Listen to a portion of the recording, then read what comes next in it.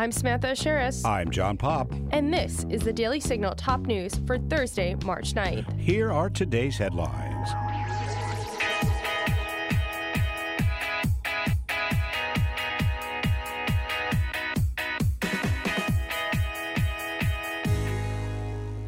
President Joe Biden released his budget proposal today. Bloomberg reports that the tax proposals, which are at the center of what the White House estimates is a $3 trillion deficit reduction plan, will be immediately rejected by congressional Republicans. However, as Bloomberg notes, the ideas set up Democrats' approach to the debt ceiling fight later this year, as Republicans are gearing up to ask for spending cuts. According to a White House fact sheet on Biden's budget, the president's budget details a blueprint to build on this progress, deliver on the agenda he laid out in his State of the Union, and finish the job.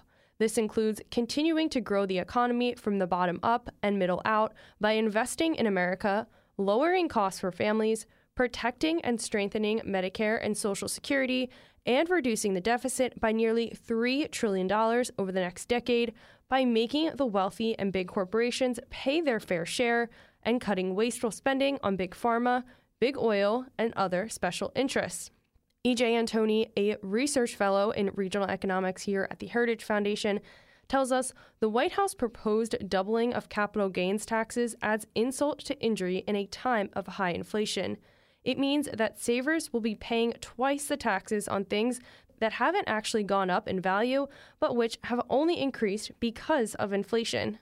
Antoni adds, other proposals may sound politically attractive in sound bites, but like most sound bites, they aren't very sound. Quadrupling the tax on stock buybacks just means that corporations will use other means besides the sale of equity shares to raise capital, like selling bonds, for instance. Those bonds can be repurchased at a future date, avoiding the tax. Senate Minority Leader Mitch McConnell has been hospitalized after falling on Wednesday evening. Fox News reports that McConnell was attending a private dinner at a Washington, D.C. hotel when he tripped. McConnell's communications director, David Popp, told ABC News this afternoon that Leader McConnell tripped at a dinner event Wednesday evening and has been admitted to the hospital and is being treated for a concussion. He is expected to remain in the hospital for a few days of observation and treatment. The leader is grateful to the medical professionals for their care and to his colleagues for their warm wishes. We will keep you updated on any developments regarding the 81-year-old politician. As we've reported on this show before, the southern border crisis is both ongoing and unrelenting. Virginia Allen is joining us from Yuma, Arizona, where she is documenting the state of the U.S.-Mexico border. Virginia, thanks so much.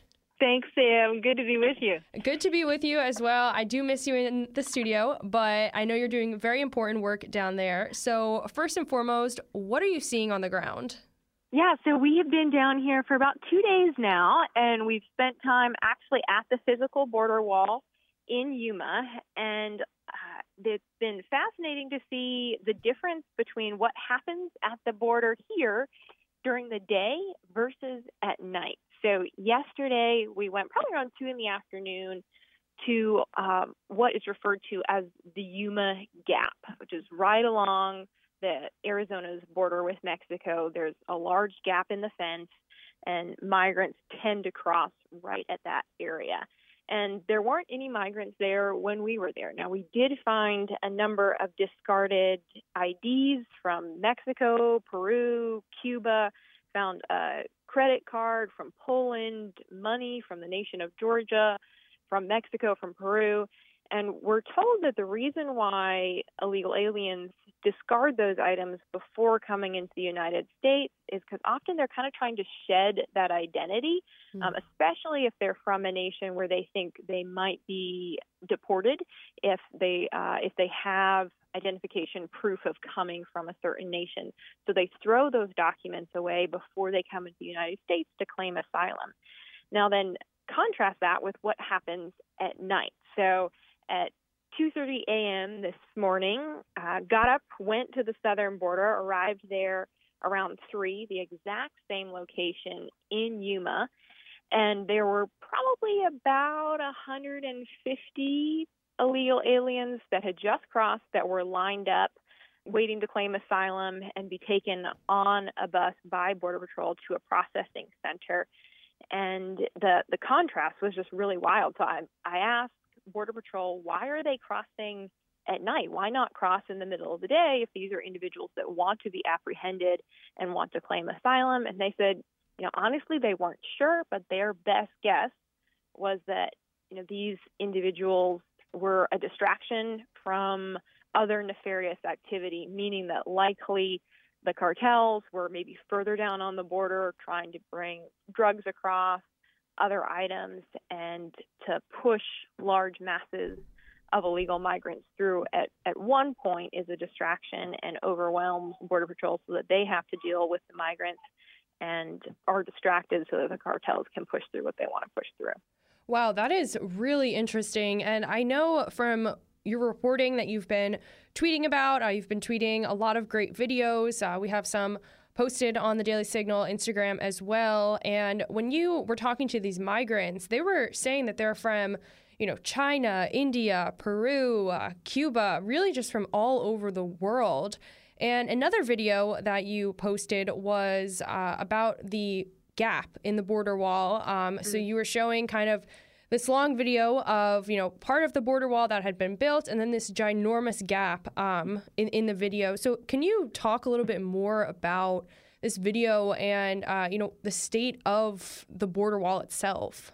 Yeah, so I was told by a gentleman named Jonathan Lyons, who's testified before Congress before.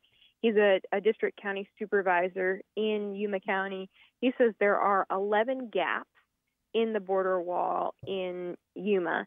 So there's a lot of places where illegal aliens can still cross to claim asylum, or where cartels will seek to slip through and cross. And, there's material, though, down there. One of the videos I shared is just a bunch of iron rods, iron border wall that's sitting there. It's been sitting there since the Biden administration took over, but hasn't been used. And so when you talk about border security and, the wall that was put up under President Trump, it's a very impressive wall. It's incredibly high. You really, there's just no feasible way you could get over it. But that border wall is only effective if it's complete. There's also a ton of security measures that Border Patrol under President Trump had put in place, such as cameras and sensors and all of these things. And those, when President Biden took over, a lot of those were just shut off. So they'd still have some cameras up and running and operating, but the more advanced technology that was put in under Trump, that's just not working. And they've just shut that off. And so you have these large gaps that are being taken advantage of, both by those that don't want to be apprehended, those with nefarious intentions, and by asylum seekers. And Sam, you're absolutely right.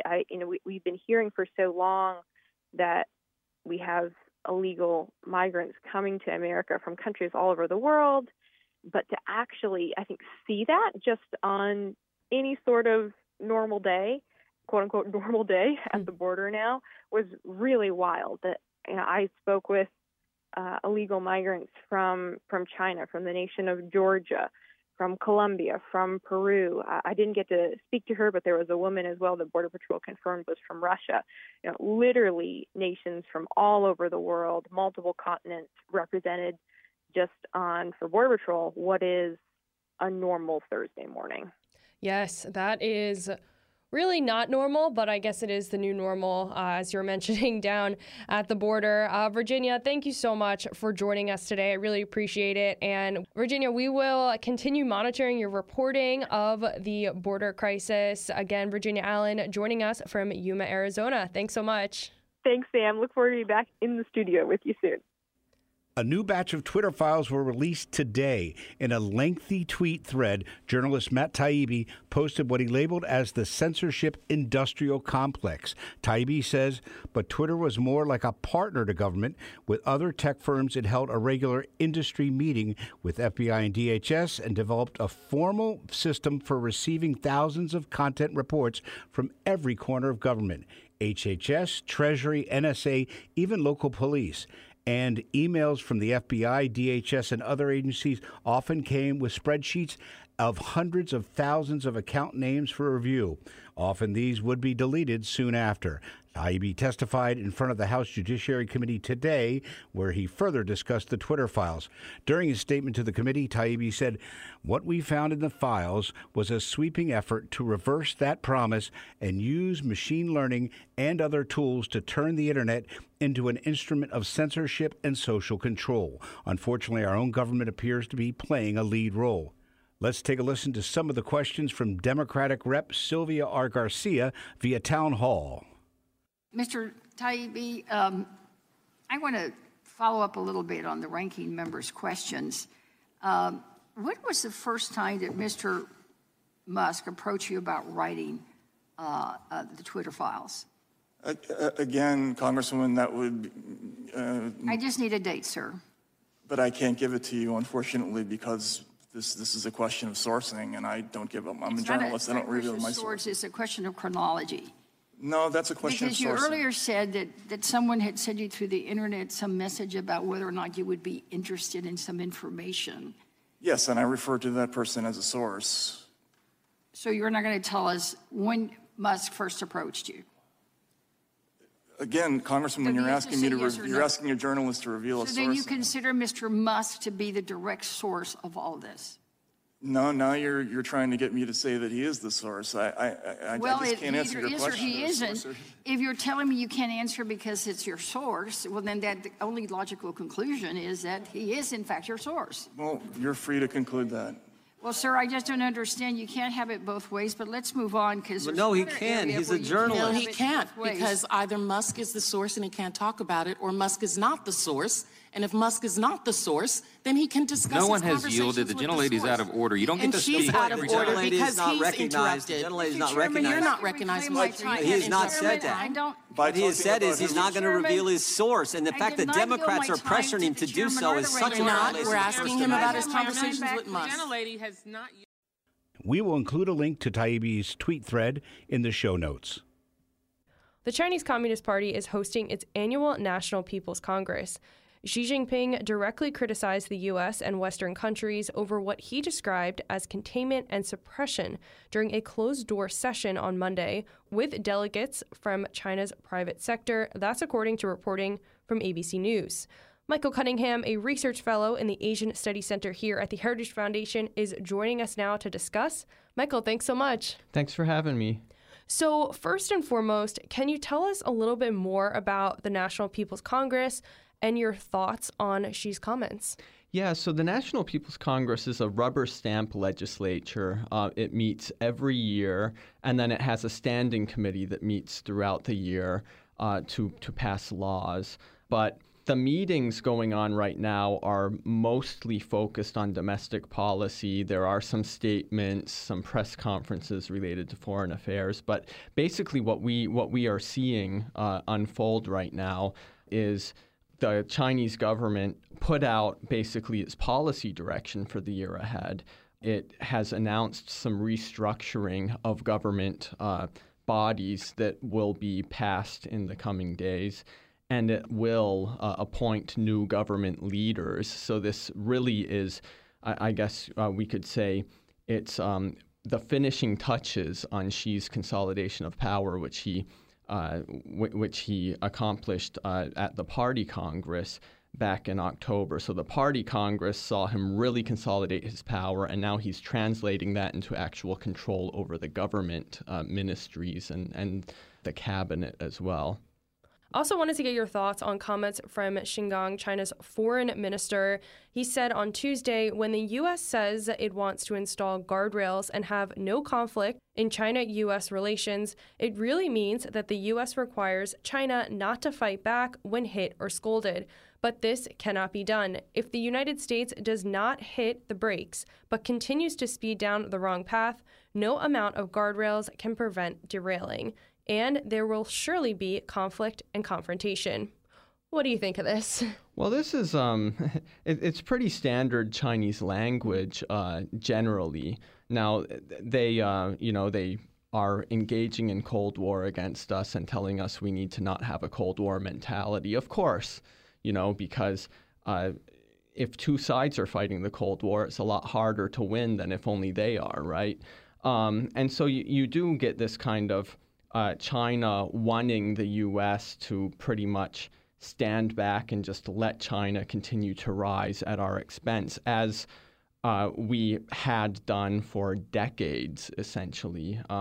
Now, what is different about Qin Gang's statement, and I would say especially about Xi Jinping's statement that you asked me about previously, is that generally when the Chinese, especially someone as senior as Xi, when they criticize the U.S.